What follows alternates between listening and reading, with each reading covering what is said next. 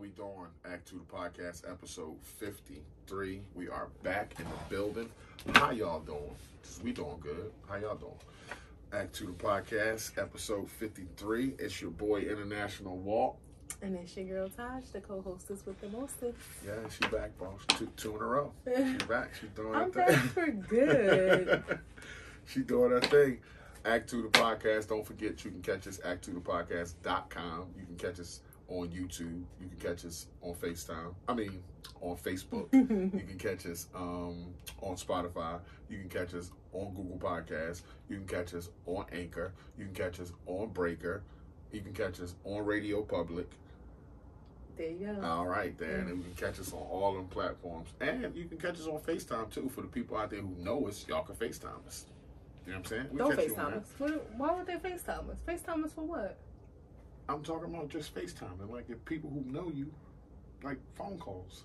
Not, like, the show type stuff. I was about to say call us for, like, an episode? No, Okay. not like that. No, Okay. she took that the wrong way. Yeah. I meant, like, the people out there who know us, like family, like, hey, who we may have a us. FaceTime with sometime. Okay. That kind of thing. Not like strangers FaceTime. Look, because you know they have a FaceTime feature on Instagram.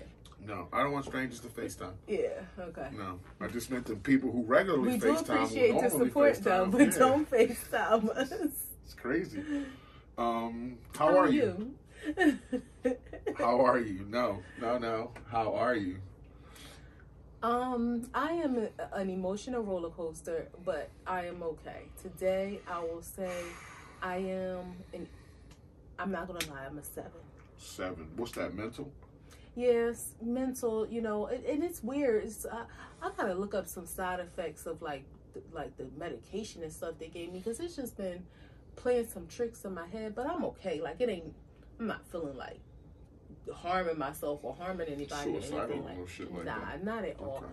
Just, the reality of having, medical stuff going on at an older age, it just starts to mess with your head. But I know I'm gonna be okay. But if I'm being completely honest, I'm probably like a 7. Which I want you to be. Nothing wrong with being a 7. You can be a 7 because eventually you go back up to 9, 10. Yeah, so 7 it's okay years to be a 7. grow. Yeah.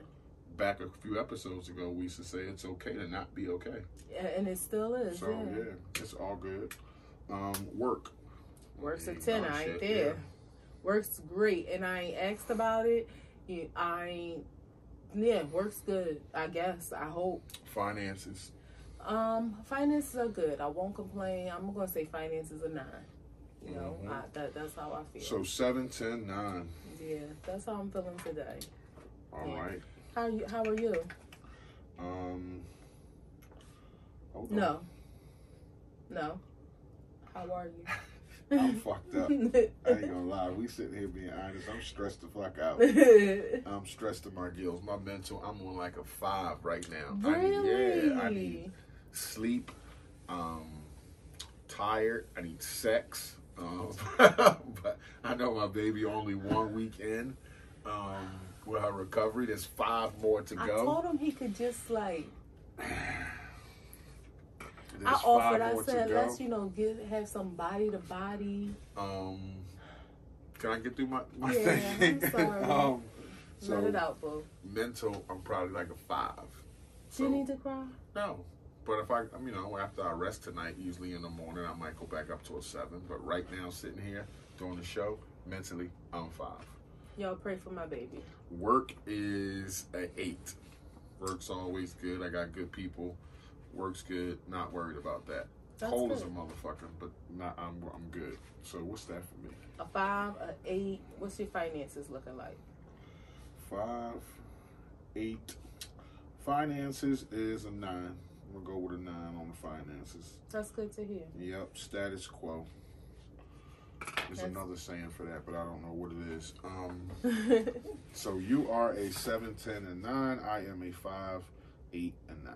Yeah, you got some room, but anything. It'll balance out. I'm I sure. hope so. With some prayer. I've never heard you at a 5, but No. again, we're honest and open. We got a lot of things going on personally, professionally, not all good stuff. But along with good stuff comes a little stress, and anything worth having is worth working for.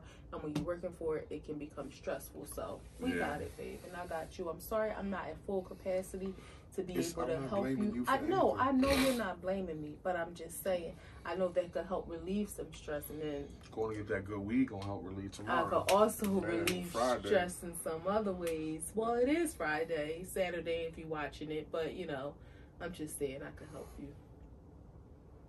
All right. Cool. What's your wows and woes for this week? What you want to start with? Woes. What's yours? My woe for this week. I'm gonna say there was another. I'll just say this: the news is my woe, and that's so broad in general. And I don't want to go into too many specifics, but some people might say this is ignorant. I really try. I don't watch the news. I try to stay updated on things. It's like a 20-year cliche with everybody. I don't watch the news. I know I don't, and I didn't watch the news, but I read these news stories that happened, recently this week, and it's just heartbreaking. Yeah, it's just heartbreaking. Another fire. This one in New York City. More people dead, and again, like we talked about the fire that happened in Philly last week. Anytime it's a fire, it's horrible. But I think we hear about them in the wintertime because of that. People trying to stay warm. Yeah, and I don't think people fail to realize we just heard 15 kids die, 6 and 9. So that's staggering. No, it's 8 in Philly and 9. Oh, so 17. Yeah, 17 children just perished like that. That's within 7 days. That's a woe or less. Yeah, that's definitely a woe. Yeah, so that was my woe. Wow. You know what? My woe for this week, I thought about. I know we talked about a couple episodes about black businesses and things like that and what your experience is. I have to say, and this ain't no paid advertisement because we pay our bill, but we have a media marketing company that we use called A2TP, black-owned company.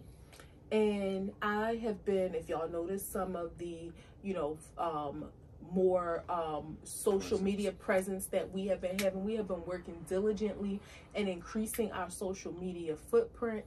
And we're learning a lot. And it's a black-owned company, and that for me was just my wow. The other day or a couple nights ago, whatever it was, I was just thinking like, wow, this is just really awesome because it's a lot that goes into social media postings and stuff like that from a business perspective. Yeah, it's all fun and entertaining and stuff, but it really is work. But it just made me proud to think, we talked about working with black-owned businesses and stuff, and we haven't had any negative experience. So I will say, again, this ain't no paid advertisement. But this is because of our good experience. If you are a business owner in any capacity, you don't have to be a podcast, but if you are a business owner in any capacity and you want to increase your social media marketing, I would highly suggest Appetize. It's APPADTIZE, Appetize. So that was my wow. Like I really thought about that. Like this is one of those experiences where, you hear people complain when they have bad experiences with black-owned companies, but this has been a great experience for us. Yes, sir. It has. Yes, ma'am. What do you want to start with? Your wow? My wow has been just, again, life comes with stress, so I'm not complaining. We're in a good place. We're not going through anything terrible, but we do have a lot going on. And I'm just glad I made it through another week without breaking the fuck down.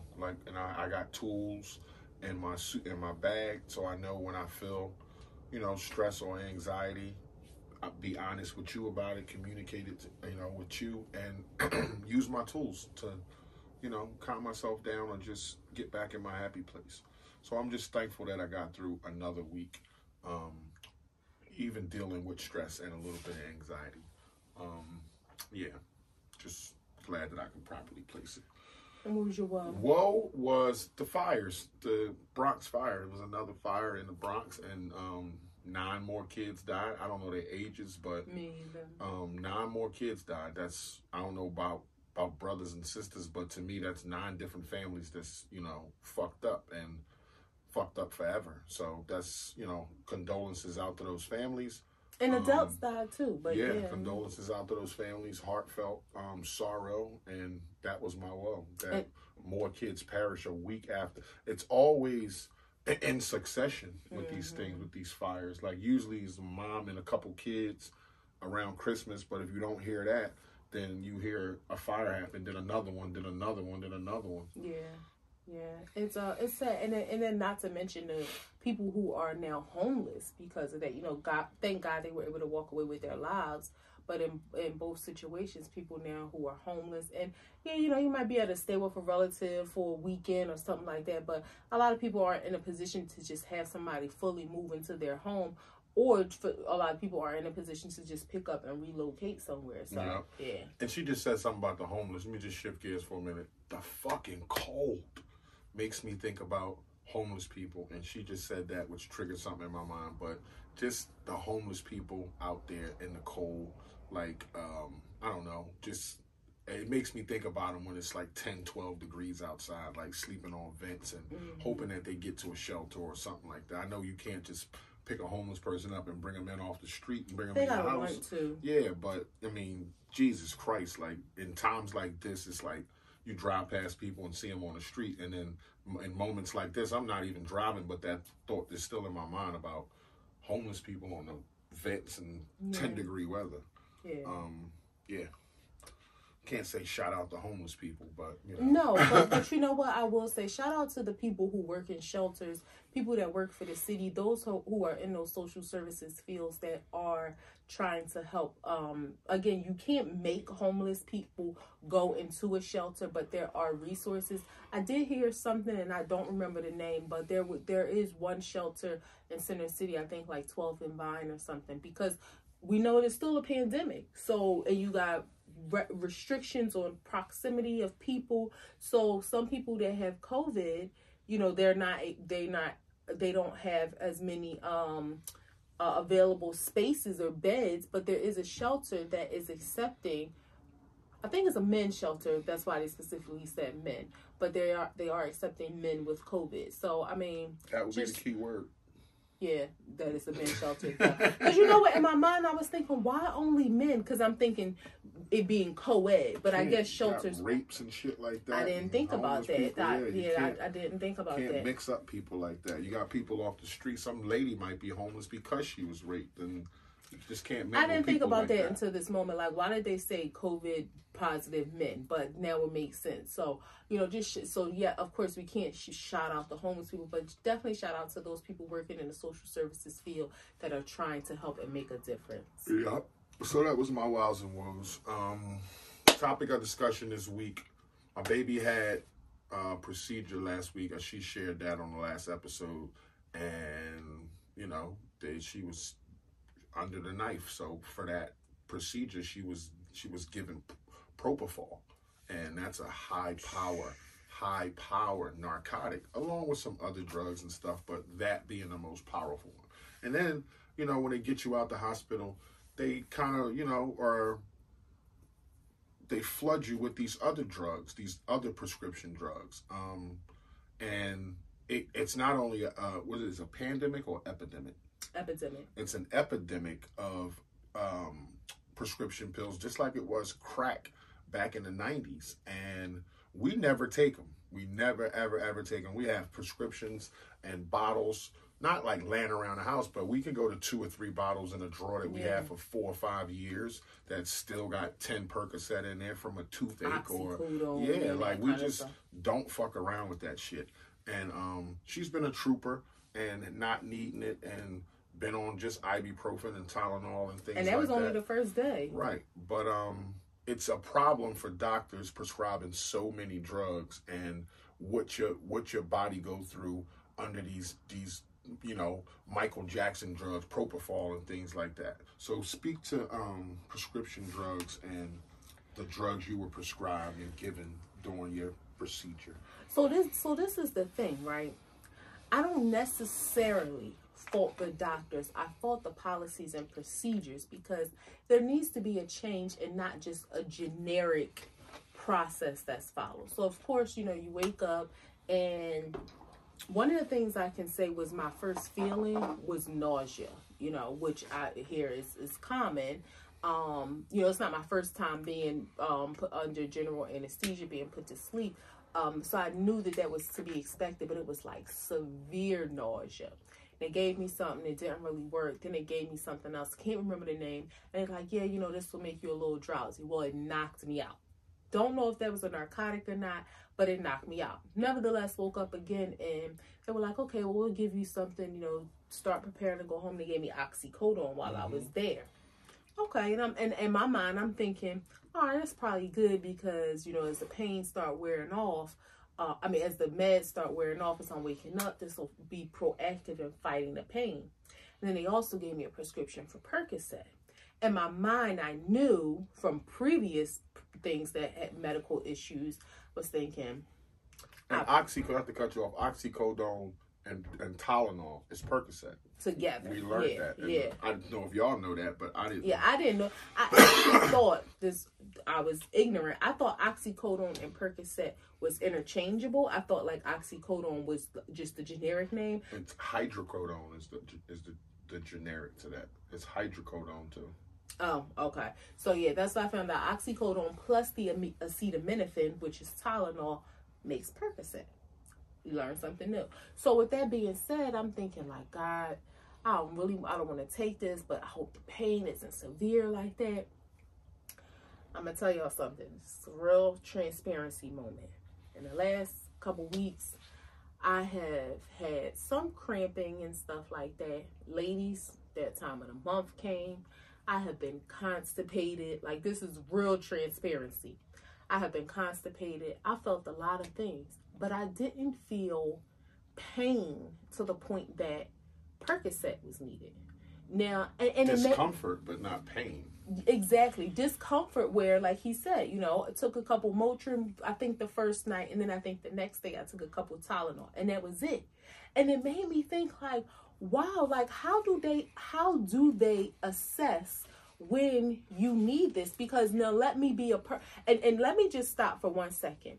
Going back years ago, I had a medical emergency where I went to the hospital and was in severe pain.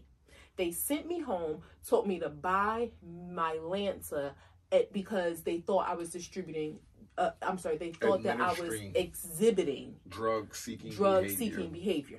Okay? Now, when I tell you, after that, I ended up having to go back to the hospital, had to have emergency surgery because I was almost dying. So that's why the pain that I was feeling was real. So I say all that to say, at that time, when I needed drugs, now that wouldn't have fixed my problem, but I was in severe pain. Y'all sent me home, told me to buy Maalox or my Lanta because I was exhibiting drug-seeking behavior by telling y'all my stomach hurt. And now here we go, I have surgery, which I don't have the pain that I even expected me to have. But it makes me think, how do they assess pain levels? Because had I really been a person exhibiting drug-seeking behavior, I would have been happy. Well, I can answer that because in the hospital, they assess pain levels with numbers and happy faces. Well, but sad I mean, faces. how do they assess it in the sense of, okay, you had surgery, you're going home, we're going to write this. Do they ever do like a survey to ask, like, no, of course they don't do a survey to say, have you ever taken these drugs what they might do to you. No, that's not what I'm saying. Do they do a post-surgery survey to ask people to say, you know, when you went home after surgery on a scale of 1 to 10. Let me get to that yet. Oh, I'm sorry. When you go home post-surgery and you're on a scale of 1 to 10, what's your pain level? Do you need that type of drug? Do you need that type of narcotic? Or can you just get some sick? Because I didn't know they had 600 motion and 800 motion. Maybe you could get that, and you don't need Percocet, hydrocodone, and all that kind of shit. Well, I mean, it's hard to ask somebody when they're leaving, but what I'm saying is to say, hey, hi, Natasha, you know, recently you had services provided at our hospital. Can you tell us about your experience? You know, on day 1, was your pain level from 1 to 10? On day 3, was your pain level from 1 to 10? On day 5. That way, if you start getting survey results and you realize, wow, people are saying on day 1, their pain level might have been at a 5. Day 3, it might have been at a 3. I don't think people would be honest. Wow, really? Yeah, I don't think people will be honest because it's not us, but there's money tied to those pills. So I don't think people will be honest. So you don't think the hospitals would be honest? No, I don't think people would be Oh, honest. you said money, meaning like they can get the pills, and if they don't take them, they can sell them. Yeah, I think it's money behind it. So I think people will always say in this era, yeah, I'll take the perks. I know somebody in my family might want them and I can sell them. It ain't like I got to go on the street and sell them. Somebody in my family takes prescription pills and they'll probably buy them. I didn't even think about that. That is so crazy. You'll have the patient not being honest about it. Okay. So yeah, well, that's why I say, okay, so my thought in saying changing policy and procedure, to your point, it might be a moot point because if people aren't going to respond honestly. But that was just my experience. I felt like, wow, they wrote me this prescription, and had I been a person that just popped pills, I learned when I was 16 or 17, I had my wisdom teeth taken out, and I was prescribed Tylenol with codeine. And literally, I had like a addiction moment for that week, and my mom had to take them away from me because I was taking them as prescribed every 4 hours or whatever. And she said, you don't even know if you're hurting anymore because you keep taking these pills. Like, let your body, like, you're medicating yourself to not feel anything. But what if your mouth don't really hurt no more? Yeah, you don't know if your pain is left or anything like that. When you Google these drugs, they have to give you a baseline of the baseline of addiction, and throughout hydrocodone, oxycodone, and Percocet, the addiction is 7 pills. And so my thing is, why are they always prescribed past the addiction? Because the lowest prescription is 10 pills. Even when you get wisdom teeth out or an extraction of one tooth, you're prescribed, if you want, 10 pills, when the baseline of addiction is 7 pills. You know what I heard a while back, maybe a year or two ago? Dr. Oz said that if you are prescribed a narcotic and you take it as prescribed, not overdosing and taking more or anything like that, but if you take it as prescribed, by let's say if you get it for a 30-day period, if you take it as prescribed, by the 10th day, your body, maybe not mentally, you don't realize it, but your body has become addicted to those drugs. Yeah. And I think that's especially if you finish the prescription. Yeah, I think that's what happens with people, is that they take it as prescribed, but they don't take it as needed. Like if my prescription was for 30 days, I don't even know if it's at every 4 hours or every 6 hours. Every 4. So if I was in here taking a Percocet every 4 hours for 30 days. You're talking 6 a day. Right, yeah, that's 24 hours in a day, so 6 times 4 is 24. You're taking 6 pills a day. For 30 days. For 30 days, it's 180 pills. I would be a perkhead at the clinic. end of this month. Yeah. I think I would have been a perkhead at the end of the first week. Off, you're going to have a shot liver. You're going to be severely constipated, because that's what prescription narcotics do to you. They dry your insides up and make you severely constipated. And 180 pills in 30 days, yeah, that's that's way too lenient with the prescription. Way too lenient. And even some people may take a teenager or something to the dentist or a hospital or something. They'll prescribe a kid, 15, 16 years old, Percocet, hydrocodone, and things like that. That's out of pocket. Like, and you wonder why it's an epidemic with people. Because if you get 10 pills and you take 7, the baseline of addiction is 7 pills. So in 7 pills, if you're saying there's a bigger chance on the side of 50% that I'm addicted, then why are you giving me 3 more? Yeah. You want to make sure that I get addicted.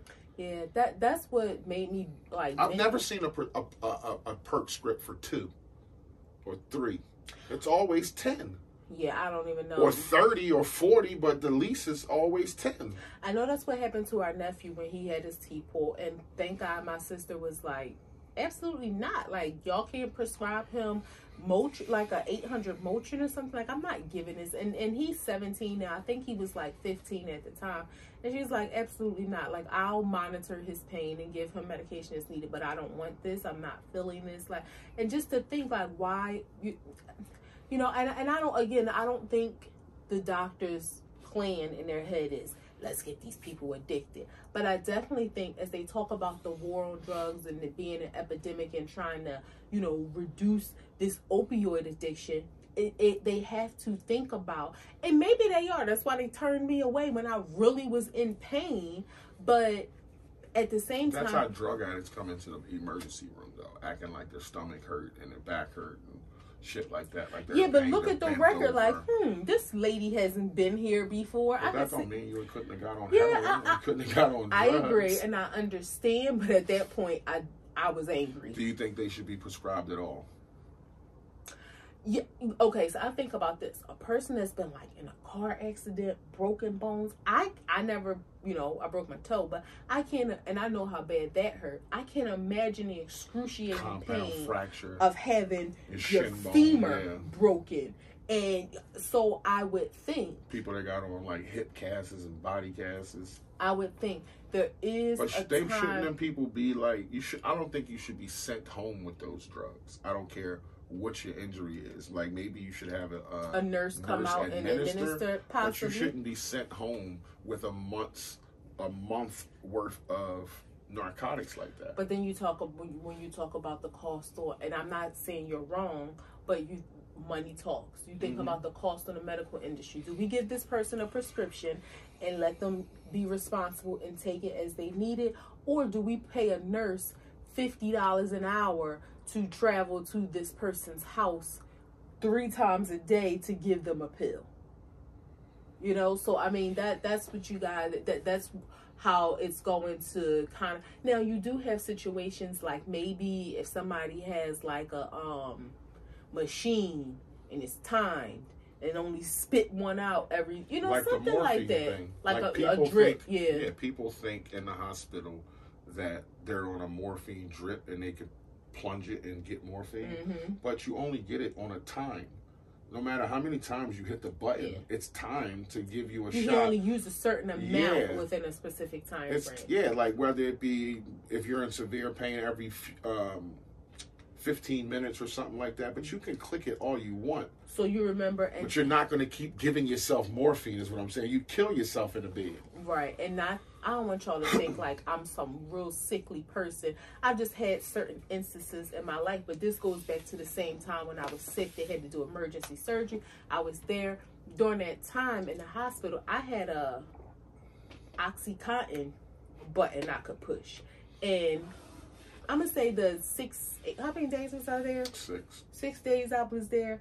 I might have pressed that button twice, maybe 3 times, like that, like early on in this day. And I remember the nurses saying like, "Oh, like you haven't been using your medication." I'm like, "Cause I used it as needed.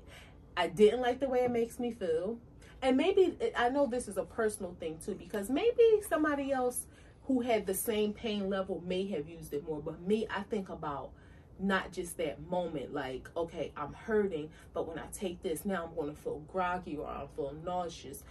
So I kind of weigh it, like, would I rather just feel a little bit of pain and manage it, or do I want all the other stuff to go with it? So it's just, it's a crazy world. But now I see from personal experience how easy it is. Like, when I can't believe they gave me Percocet and like Motrin, and it worked. Yeah, it wasn't enough. You didn't have to use that stuff. With all the studies and information, and why aren't they prescribing cannabis more? And I mean, they do give it to cancer patients because they ask for it. So there is a way for cancer patients. It seemed like that community gets their hands on cannabis more than any other. I don't know what to call it. Other demographics that's sick like that. Like, I mean, I think they give it to people with HIV/AIDS and cancer, but I don't, I don't know about other stuff. That's a good point, and I'm wondering, that's a great point. I guess too, you have to think. Okay, one, not all doctors are able to prescribe cannabis. Well, it's enough doctors. Not all doctors are being able to prescribe it, but they can get a doctor to prescribe it. I understand that. Referred to somebody. I understand it, but I'm just trying to think through it because I don't know. So I'm just throwing. It's cool to say you don't know. Yeah, but I'm just thinking of possible reasons why they couldn't, and then maybe we know there's so much research about cannabis and cancer.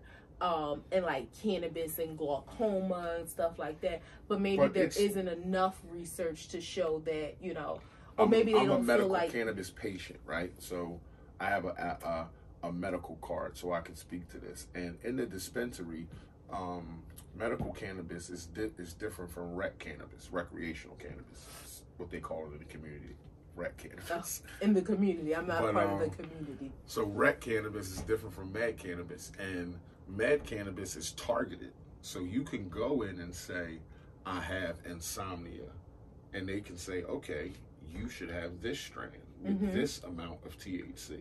Or you can go in and say, I have MS, and at night I get aches, and they'll say, okay, there's a high dose of THC in the 30s because you get pain like that and aches at night. This will put you to sleep. If you have a broken arm and you say you have pain, they can target that. So med cannabis is completely different from rec cannabis, where those ailments, all that kind of stuff can be targeted by just going in there and being honest with it. So you know what I'm wondering though, because you made a good point, except for the broken arm part. Okay. I say that to be like, that's just pain. No, I get that though, but when you think about the real medical condition, is it that cannabis is mostly prescribed for prolonged medical conditions? And just go with me when you think MS, cancer. Not to say cancer can't be cured, but it's usually for a longer time frame that you have to deal with it. If you think about like glaucoma, if you think about anxiety, PTSD, those are episodic periods of medical where medical treatment is needed. Those are more prolonged, whereas like, okay, a surgery, this is a medical episode that you're having. So maybe, and I'm just throwing this out there, I wouldn't say that about anxiety, because you have anxiety attacks, so that can be episodic. But go ahead. But the disorder though is still there. Just because you might not have a attack all the time, like you have anxiety. No, I'm saying you through anxiety in the non-episodic. It can be episodic because you have anxiety attacks. Right, but I mean the condition of anxiety is prolonged. Right. So that's all I'm saying. Like, you have anxiety, it ain't like it just go away just because you don't have the attacks are episodic. You're right. But and depending on the person, you might have an attack every day. You might right, have or an you attack have every once other a day. month. Yeah. So, but the anxiety is there. That's what I'm. So that kind of goes into the category with PTSD, MS, cancer, all of those prolonged ailments. Whereas if you have a surgery or you broke your arm, maybe the thought is, do we want to prescribe cannabis because once you're healed, this goes away, you will no longer need it, but then you may be addicted. So that's another thought from the medical community. It would be great to hear some feedback from a medical professional. Do we have any medical professionals out there? In the cannabis community that can speak to that? Or just somebody who knows, like, as far as from a pharmacology standpoint, what is the parameters that's used to determine when cannabis is even it's even in the question of prescribing. Considered to be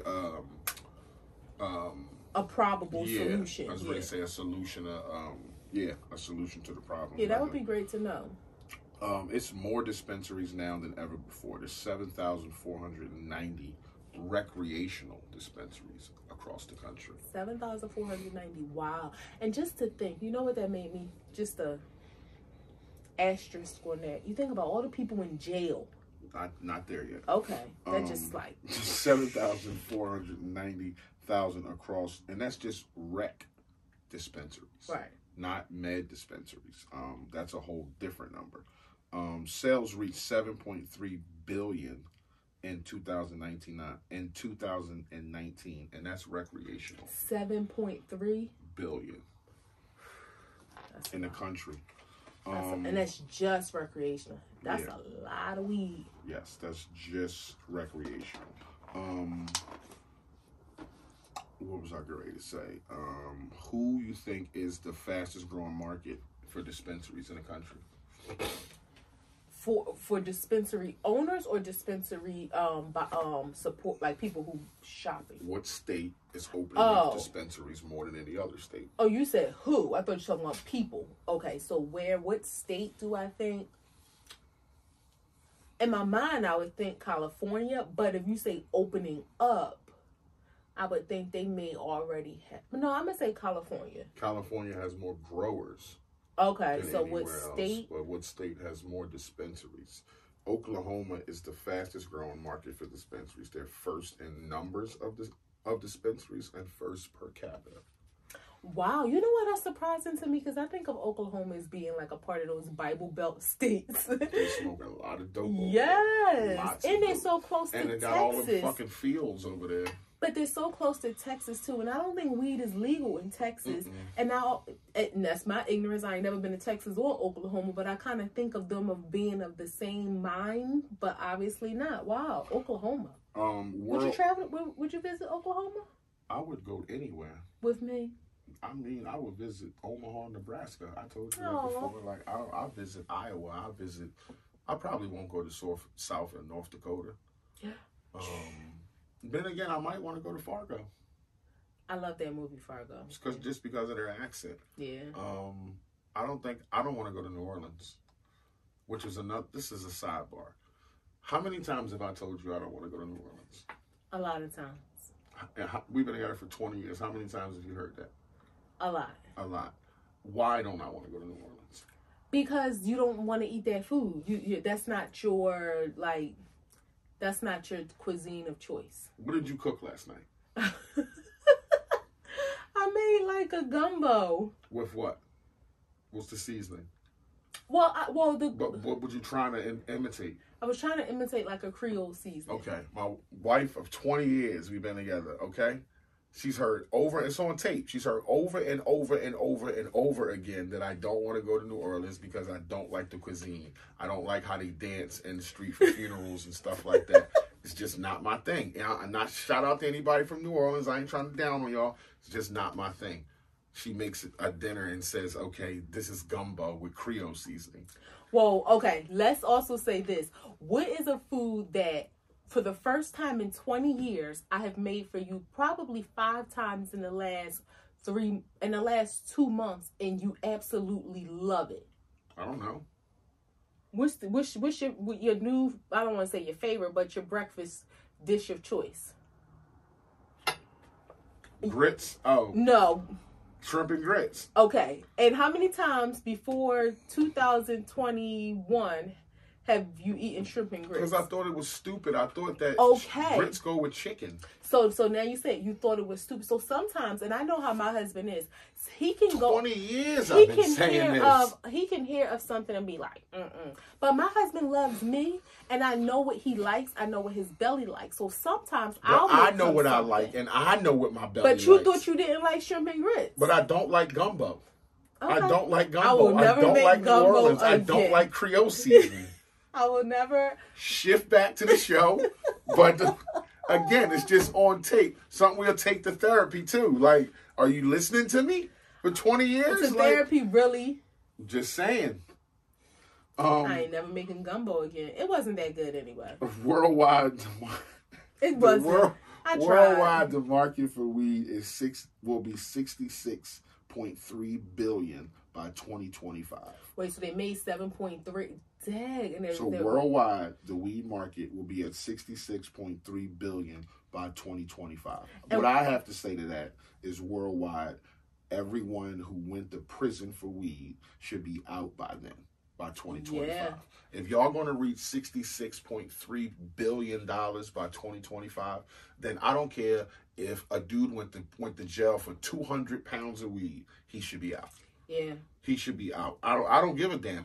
If he went to jail, if he was selling crazy amounts of weed, he should be out of jail by the time 2025 come and the worldwide record is 66.3 I think they're going to do it. I think the conversation... Like, nobody should be in jail for a nickel bag at that point. I think the conversation about the legalization of marijuana is snowballing so rapidly that they are going to let people out. Excuse me. It hurts to cough, y'all. I'm sorry. You all right? I had the cough, but my stomach hurt. Was that because of the smoke? Something was in my throat. I felt like I swallowed a splinter or something all of a sudden. Sorry.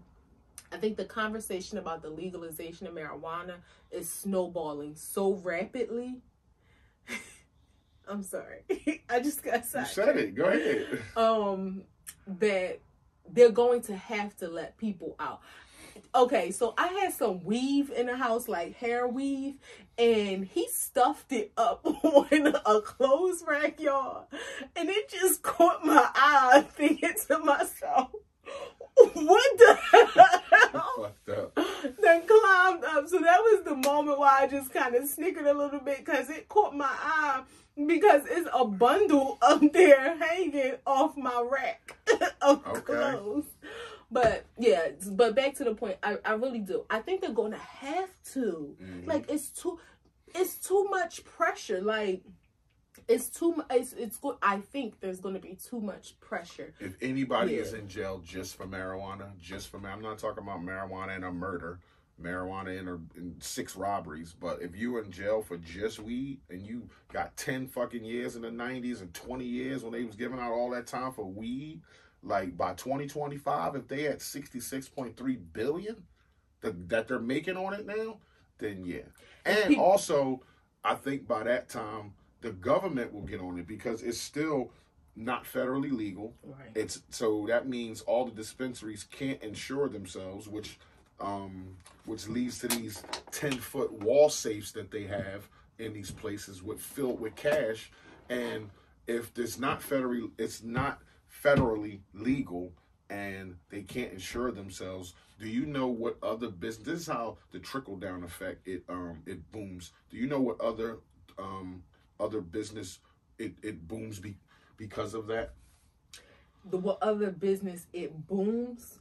Because it's not federally insured, so they can't put the money in banks because the banks won't insure the cash. What do you think?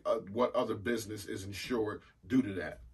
I would think it would boom the security industry. Access controls, yeah. Okay. Something that I use at work all the time, and it just like blew my mind to think, damn, now everybody calling for card swipes and access controls to get in your space because people can come in there and rob it. Yeah, it's crazy because even in some dispensaries when they open the doors and go in the back, now a lot of them, all of them is set up where it's just the weed, but sometimes when they run out of weed, they go in the back and they may open the door and you may see fucking 5. I'm talking safes you need a forklift for or a truck for. Like, you gotta build shit around these safes so big, and it's like, damn, like that's where all the money is going. Let me ask a question. So 2025 come, right? And they haven't released all of the people who have been, or they haven't dropped all marijuana related charges. So let's not say release all the people, because again, if you're there for something else, you may still be there. But they've dropped all marijuana related charges. If you can come home, you home. If they haven't done that and everybody decides they're going to boycott the dispensaries, you boycotting? No. Oh. No, I'm not boycott the dispensaries here. Okay. Okay, yeah, just asking. No, why we want to boycott? Why would we do that though? Because they making $66 billion, but they not letting the people out. You got to make a stand. Who, me? I'm saying you, as in the people. All the people, or is it going to be some more people at home talking about? Look at the people out there. I'm in the house smoking. Everybody ain't gonna do that. You'll help them in a different way. I would. Yeah, I would sign a petition. I would, maybe go to a town hall meeting or something like that. But I don't think I'm going. No boycotting. No, we're not gonna stand out front of the dispensary and. I got you. No, we're not like that. All right. And all the dispensaries and all the marijuana industry. How much of us do you think you see? When I say us, I mean blacks. So I'm just going to throw a ballpark number out there. I'm going to say 10%. First off, no, you're wrong at that, and we'll come back to that, but you're wrong. You're actually high. In Massachusetts, no blacks or Latinos have applied for a license because of the stringent process in getting them.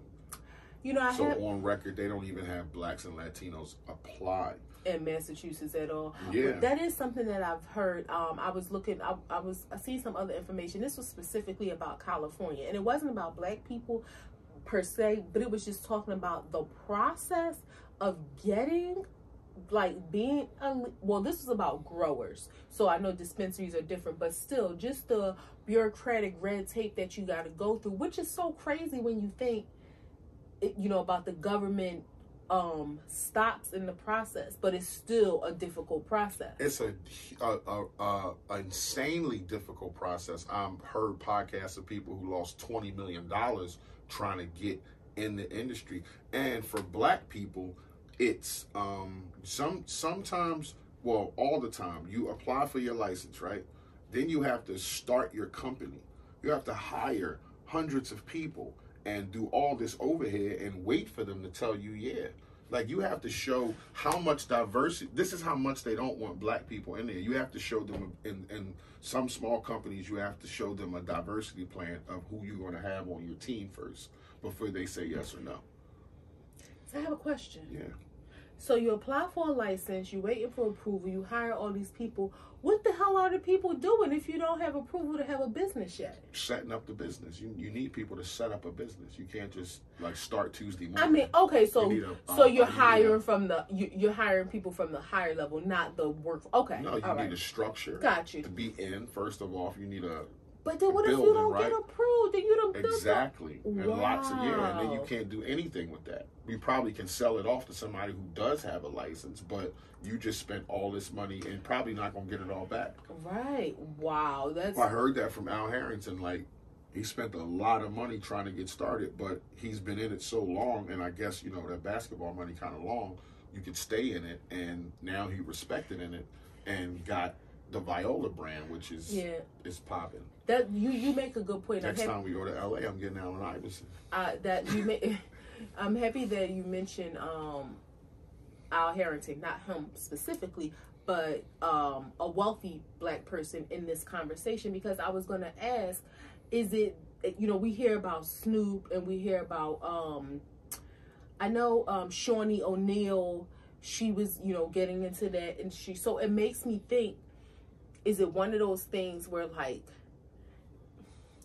race is less of an issue than it is class? Like, because it's really like the wealthier people. It's both, because it's a criminal law act that says if you were locked up for weed, it's called the First Step Act. You locked up for weed, you get out of prison, you have the opportunity to be an entrepreneur and go into the marijuana industry. Okay. But you need capital. So in order to get capital, now just think about this. You're a guy who just did 20 years. A lot of people probably disconnected from you in 20 years. You've been in prison. They give you an opportunity to get into the marijuana business. Now you need capital. And I think the cost, the first upfront fees is $3 million. So who the fuck does somebody, if you just did 20 years in jail, who do you ask for $3 million? Who do you know to go to? How you gonna get a loan and you just did 20 years for $3 million? So it's like they're giving you the opportunity because the law says we have to give him the opportunity. He's Black. He's been locked up for it. But we know he don't have the capital to do so. So would it make sense? And people like Shawnee and Snoop and Al Harrington, the people who do have the millions of dollars, they make it hard for them. It's not a law. They're not a part of the First Step Act. They wasn't in prison for marijuana. Right. So in that case, but going back to what you said though, needing $3 million off the bat, is it fair to say that that it regular everyday people like us, like that ain't an industry that's for us unless like you have some you have some connections and you have a network of investors that's going to give you capital, because where's your everyday, if you tomorrow decided, babe, I want to start A2TP dispensary, then the government needs to step in and legalize it at the federal level and administer better banking practices and low interest loans, so people like me can get in. I can get a loan and get into the marijuana industry. They don't have any low interest loans for a person like me. If I'm a felon or something like that, then I can't get in. So can you get, change the practices of the banks, make it is legal at the federal level, so all the money's insured. Now you don't have to worry about security teams and all that kind of stuff and swipe cards. And so the federal level, that will you have more banks, more access, lower interest loans. That sounds good. can you get, and I'm completely ignorant to this is why I'm asking, so can you get a small business loan or a loan period, a business loan to open a dispensary since it's not federally approved? Like, no.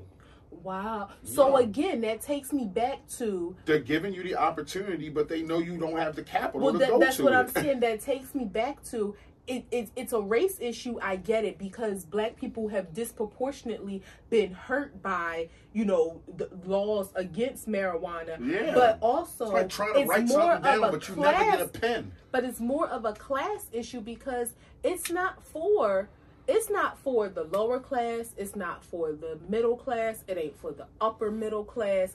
It ain't for the high class.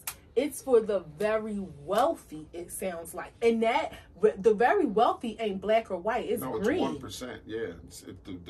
The people are the top wealth of the world. Yeah, that's 1% of the people. So to me, it sounds like that's the biggest hurdle. It's the people from Dubai, the princes can get in the marijuana industry. It's now you've got guys like Berner, who, you know, started out small and ended up with a huge brand and in the marijuana industry. So it can happen for some small people. Is that you got people like Gilly cookies? now who, you got people like Gilly now who got his own strain. And I mean, I don't know how good it do, but to have your own strain, Nori got his own strain. But okay, so now you're confusing me though.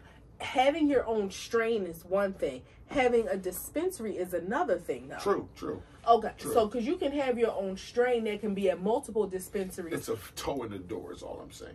But you don't have to have a dispensary to have your own strain. No, you just have to get with people who grow, and it takes like 2 years for them to cultivate what you like and grow it and have enough of it. Wow. so is it okay, let's just say, and again, I'm learning about this world, because I think this is one of those things that, like, social media created created new career paths that 20 years ago weren't jobs. Like a social media manager, the fact that we're using a black-owned media marketing company to learn about social media engagement, like, these are new doors that are opening in career paths that I think probably in college, you know, you don't need a degree, but you know, they'll start teaching about. With marijuana, I think it's the same thing, and not new in a sense, because farming has been around forever, but this is different. Like, you know, I don't know how it works with people that grow corn. Like, can you say, you have a farm, right? That's a different type of money, though. Right. Corn don't even compare to marijuana. I'm just using it as an example. Okay, but let's just corn, coffee, orange juice, shit like that. You can't even the money that shit makes doesn't even compare to marijuana. Scratch the corn. No corn. No corn. That just made me Those are things like if they're commodities. If they didn't exist, the world couldn't run. Right. I without get it. those things. I get it. So let's scratch that.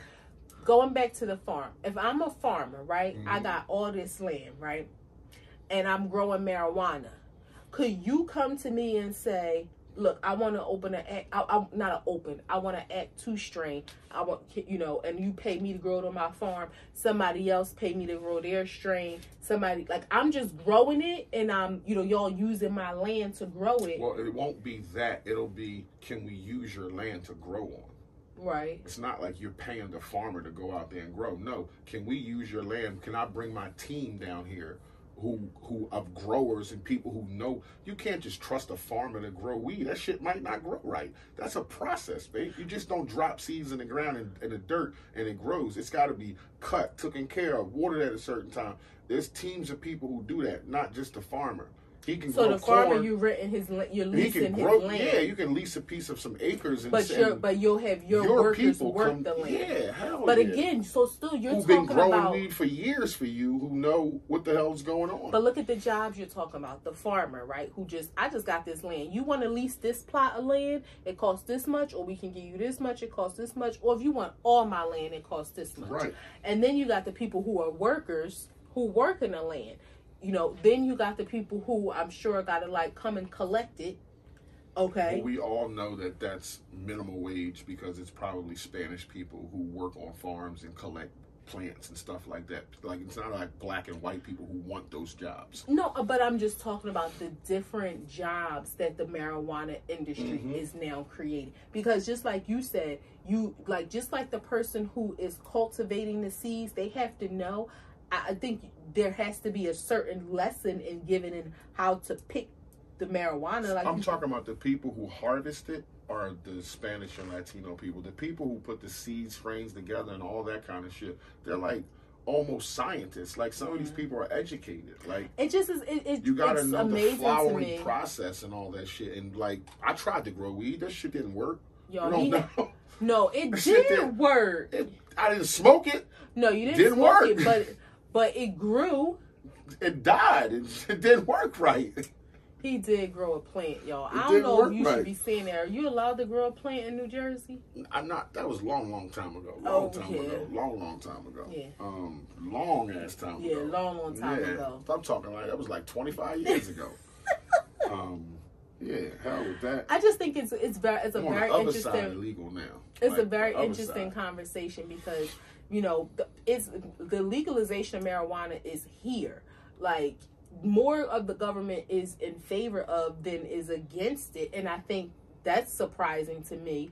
I think that's why I think the people are going to, at some point, they're going to have to let these people out of jail, because it's literally snowballing and becoming so big in society. It's going to really, it's making its wave and footprint in society, just like social media has. Some states are coming around. Some people are actually getting with it. The state we live in now, New Jersey, passed a bill that 25% of their marijuana licenses have to be set aside for blacks. So while they didn't have to pass a bill like that, they didn't have to. I'm just saying. But what I'm saying is, to do that. It sounds good. That's great. That's awesome that they're saying that. It's sad because it's like, damn, like, how can we help more black people get the money to do it? Yeah. That was my side. It's like, damn, like, New York is coming around. New York emphatically said that they won't vote unless their licenses are redirected to people of color that's coming out of prison. So they won't vote on any change or any laws in New York unless that's a part of it. Again, that sounds great. People coming out of prison, where the hell are you getting money from? You know? 30 to 40,000 dispensaries in the country. You said 10%. You was high. It's 4%. Are black owned? Wow. Out of 30 to 40,000 dispensaries across the country, 4% are owned by people of color. That's really cool. Out of 30 to 40,000 dispensaries in the country, 4% have blacks in them. 17% of blacks have executive positions in those companies. Okay, so they make, you know what, that's one of those things where it's like... So 30 to 40,000 dispensaries, you got blacks, 17% in executive positions. So they may not be the owner, but they making money, they making money sprinkled working there. Bit, yeah. So again, it's creating... Because a lot of these companies, I said before, when you apply for a license, you have to show them a diversity plan first.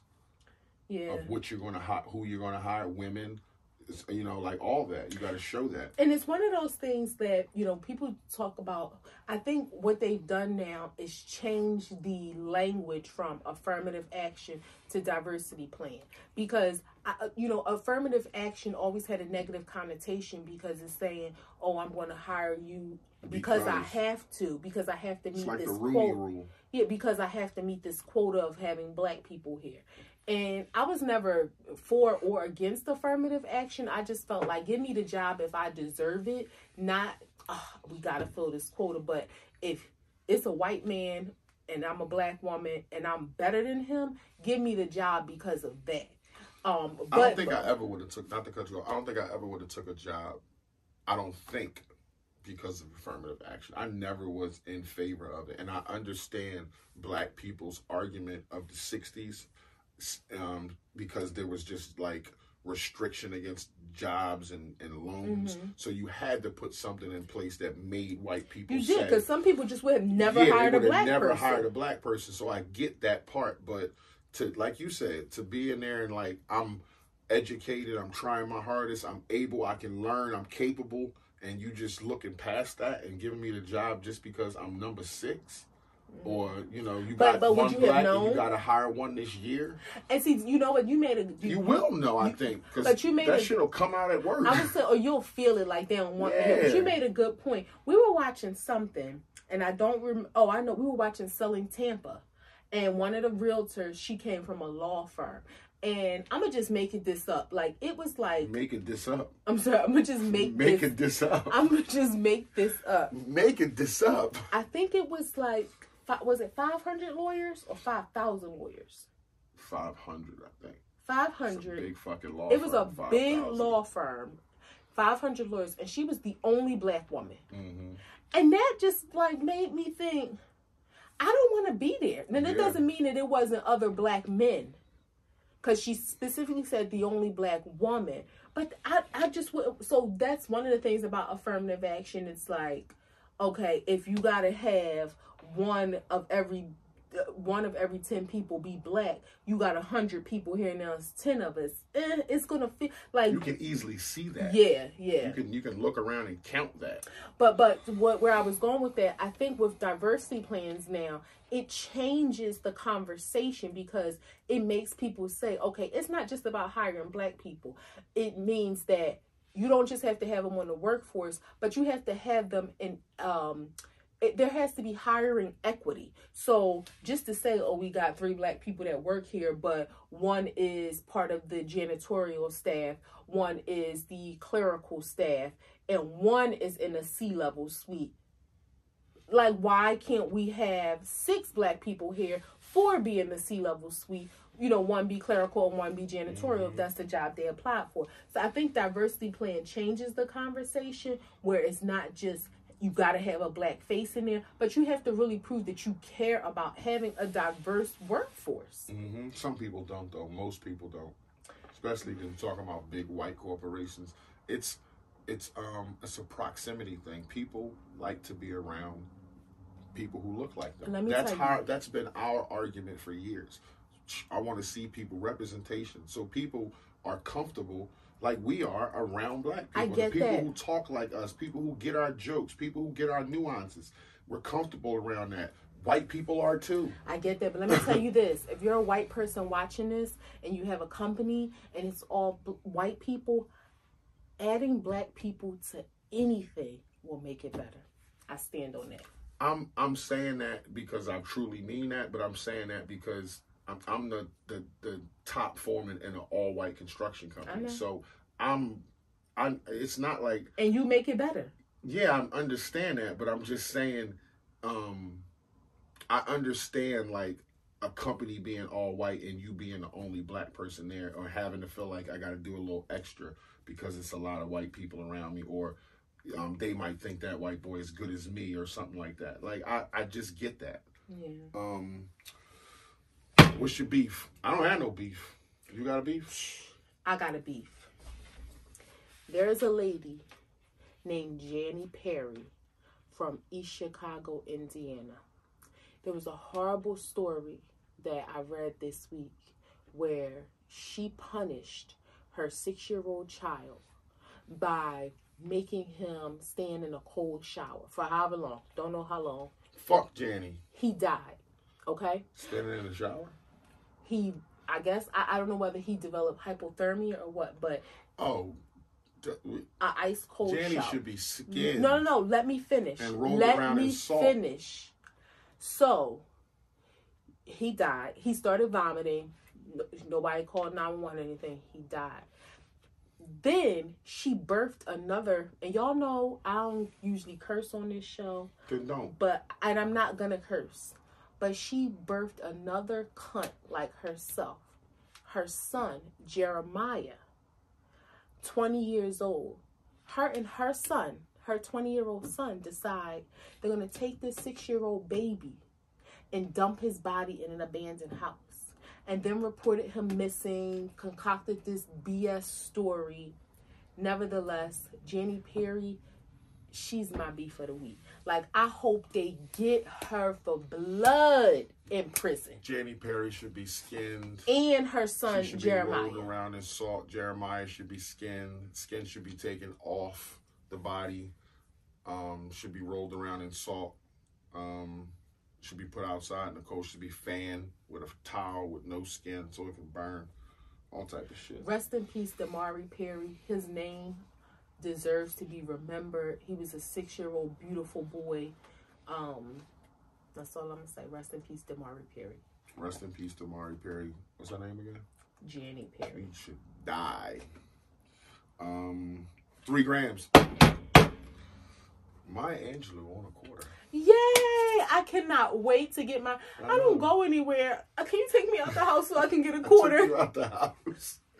We'll take you out the house all fucking day tomorrow. Take me for a drive. I cannot wait to get a quarter. I'm going to save it. I don't know how valuable it's going to be because everybody will have them, but I'm saving a Maya Angelou quarter. I was so excited to see that. When they going to put Harriet Tubman on the 20?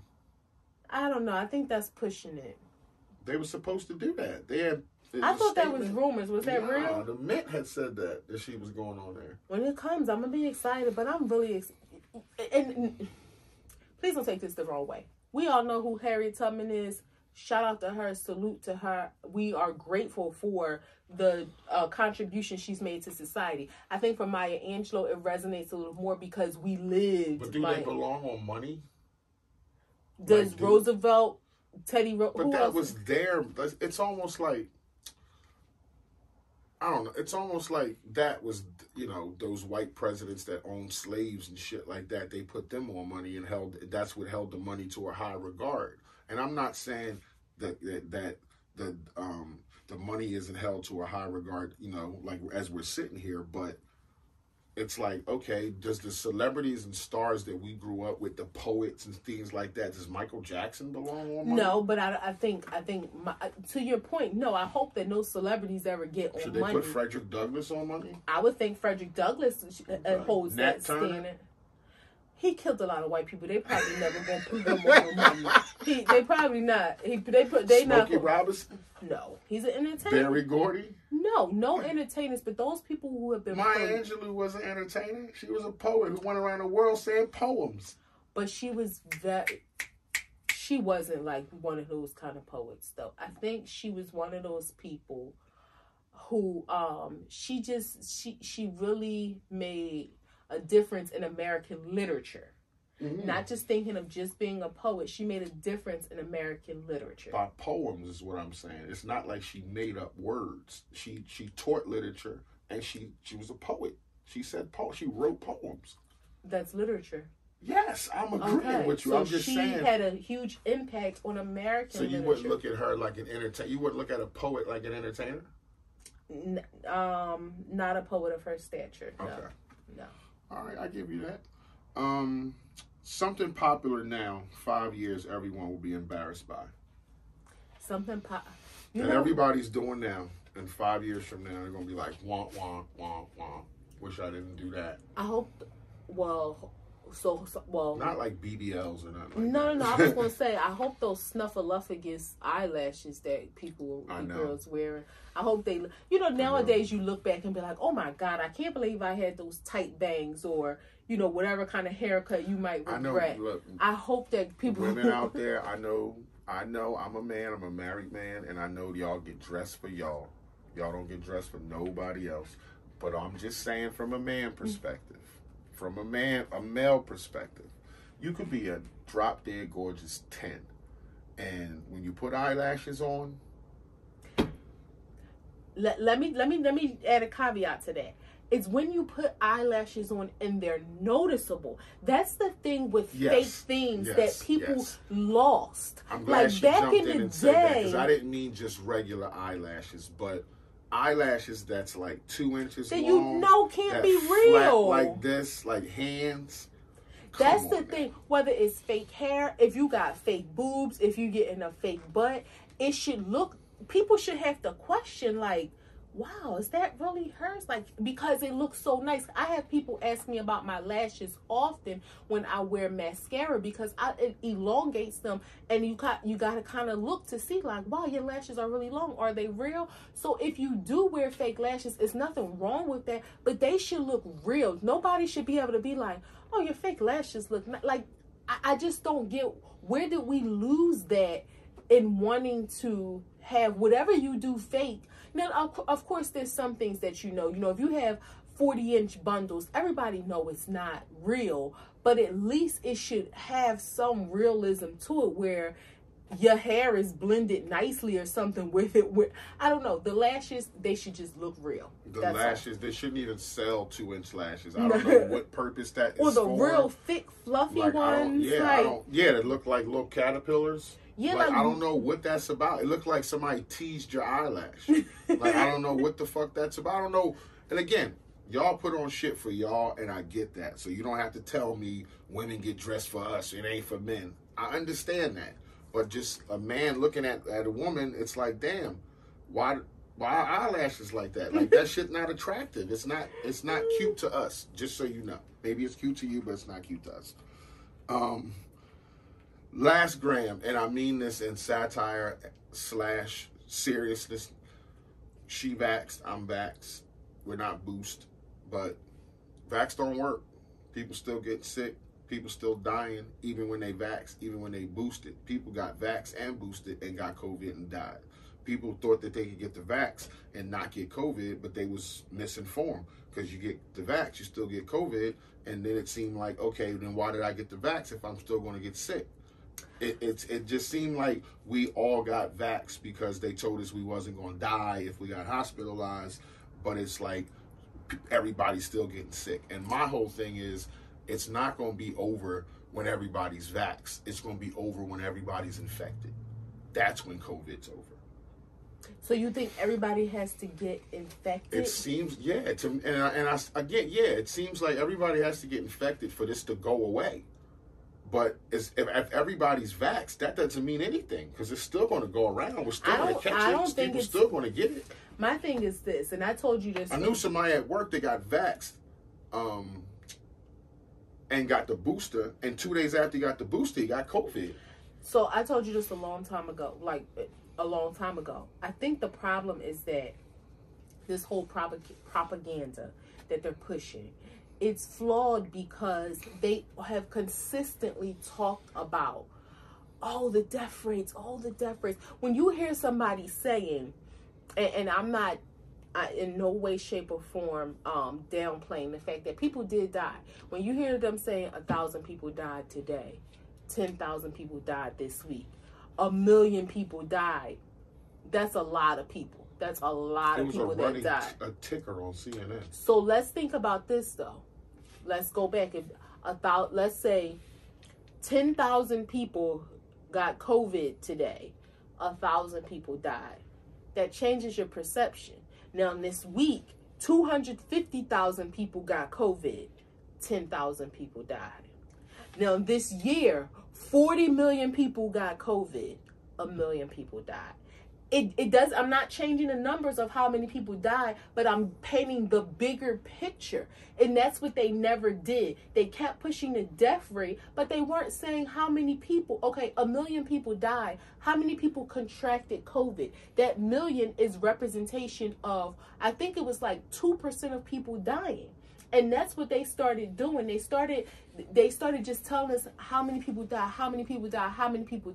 They never put things in perspective to say, yes, it's dangerous. Yes, you can die, but you can survive and, still go on. They just wanted to push this vaccination. And then, like you said, we're realizing y'all wasn't telling us the whole truth about this. I understand your point, but I do not agree with it being the last gram. Let's wrap it up. But people died. And let me finish. Mm-hmm. That's the most important thing. You said your piece, let me say mine. That's the most important thing. So I don't give a shit about you can survive. You might not. And some people, like myself, are not willing to take that chance with my loved one, whether it be my daughter, you, me, like our sisters. Like, it's not, It's not cool to be like, oh, 1 million people died out of 40 million, and that's okay. That's not okay. One person is too much. That's a family torn the fuck apart. So, yeah, it could be you. It could be me. You could get sick and be okay. I could get sick and fucking die. So it happened good for you, but not good for me. Or it could be vice versa. So 1 million people dying out of 40 million, it's too fucking many. It's too many. It's too much. People dying is the ultimate. They don't come back. It's a wrap. I agree. I was just... So you can't just say that in a sense of, look at the bigger picture. If 40 million people got it or 100 million people got it, 1 million people died. Like, no, that's 1 million fucking funerals. But what I was saying, what I was making the point, and maybe I didn't make my point, obviously I didn't make my point, is that I agree with you. They were pushing the vaccination behind these death numbers without giving us the full picture. So people started thinking, oh my God, I gotta get vaccination. I gotta get vaccination. But I was saying the death numbers, I think, was why they was pushing that, because that was the most important thing. People are dying. That's the most important thing, because I want to hear about who died. I care about 100 people in the hospital, but if you want to tell me 2 people died, I want to hear about them and how they died and what can I do to prevent from dying. The people in the hospital might be okay. I got you. Act 2 the podcast, episode 53. That's a wrap. Again, you can catch us on A2TP.com. You can catch us on YouTube. You can catch us on Facebook. You can catch us on Spotify. You can catch us on Breaker. You can catch us on Anchor. You can catch us on Radio Public. You can catch us on Google Podcasts, Instagram. You can catch us all over any of those platforms. You can FaceTime us. No, don't FaceTime us. Don't FaceTime us. Not unless you know FaceTimed us before. If you never FaceTimed us, then don't FaceTime us now. That's a wrap. Act 2 the podcast, episode 53. If you fuck with us, you fuck with us. If you don't, you should. Peace.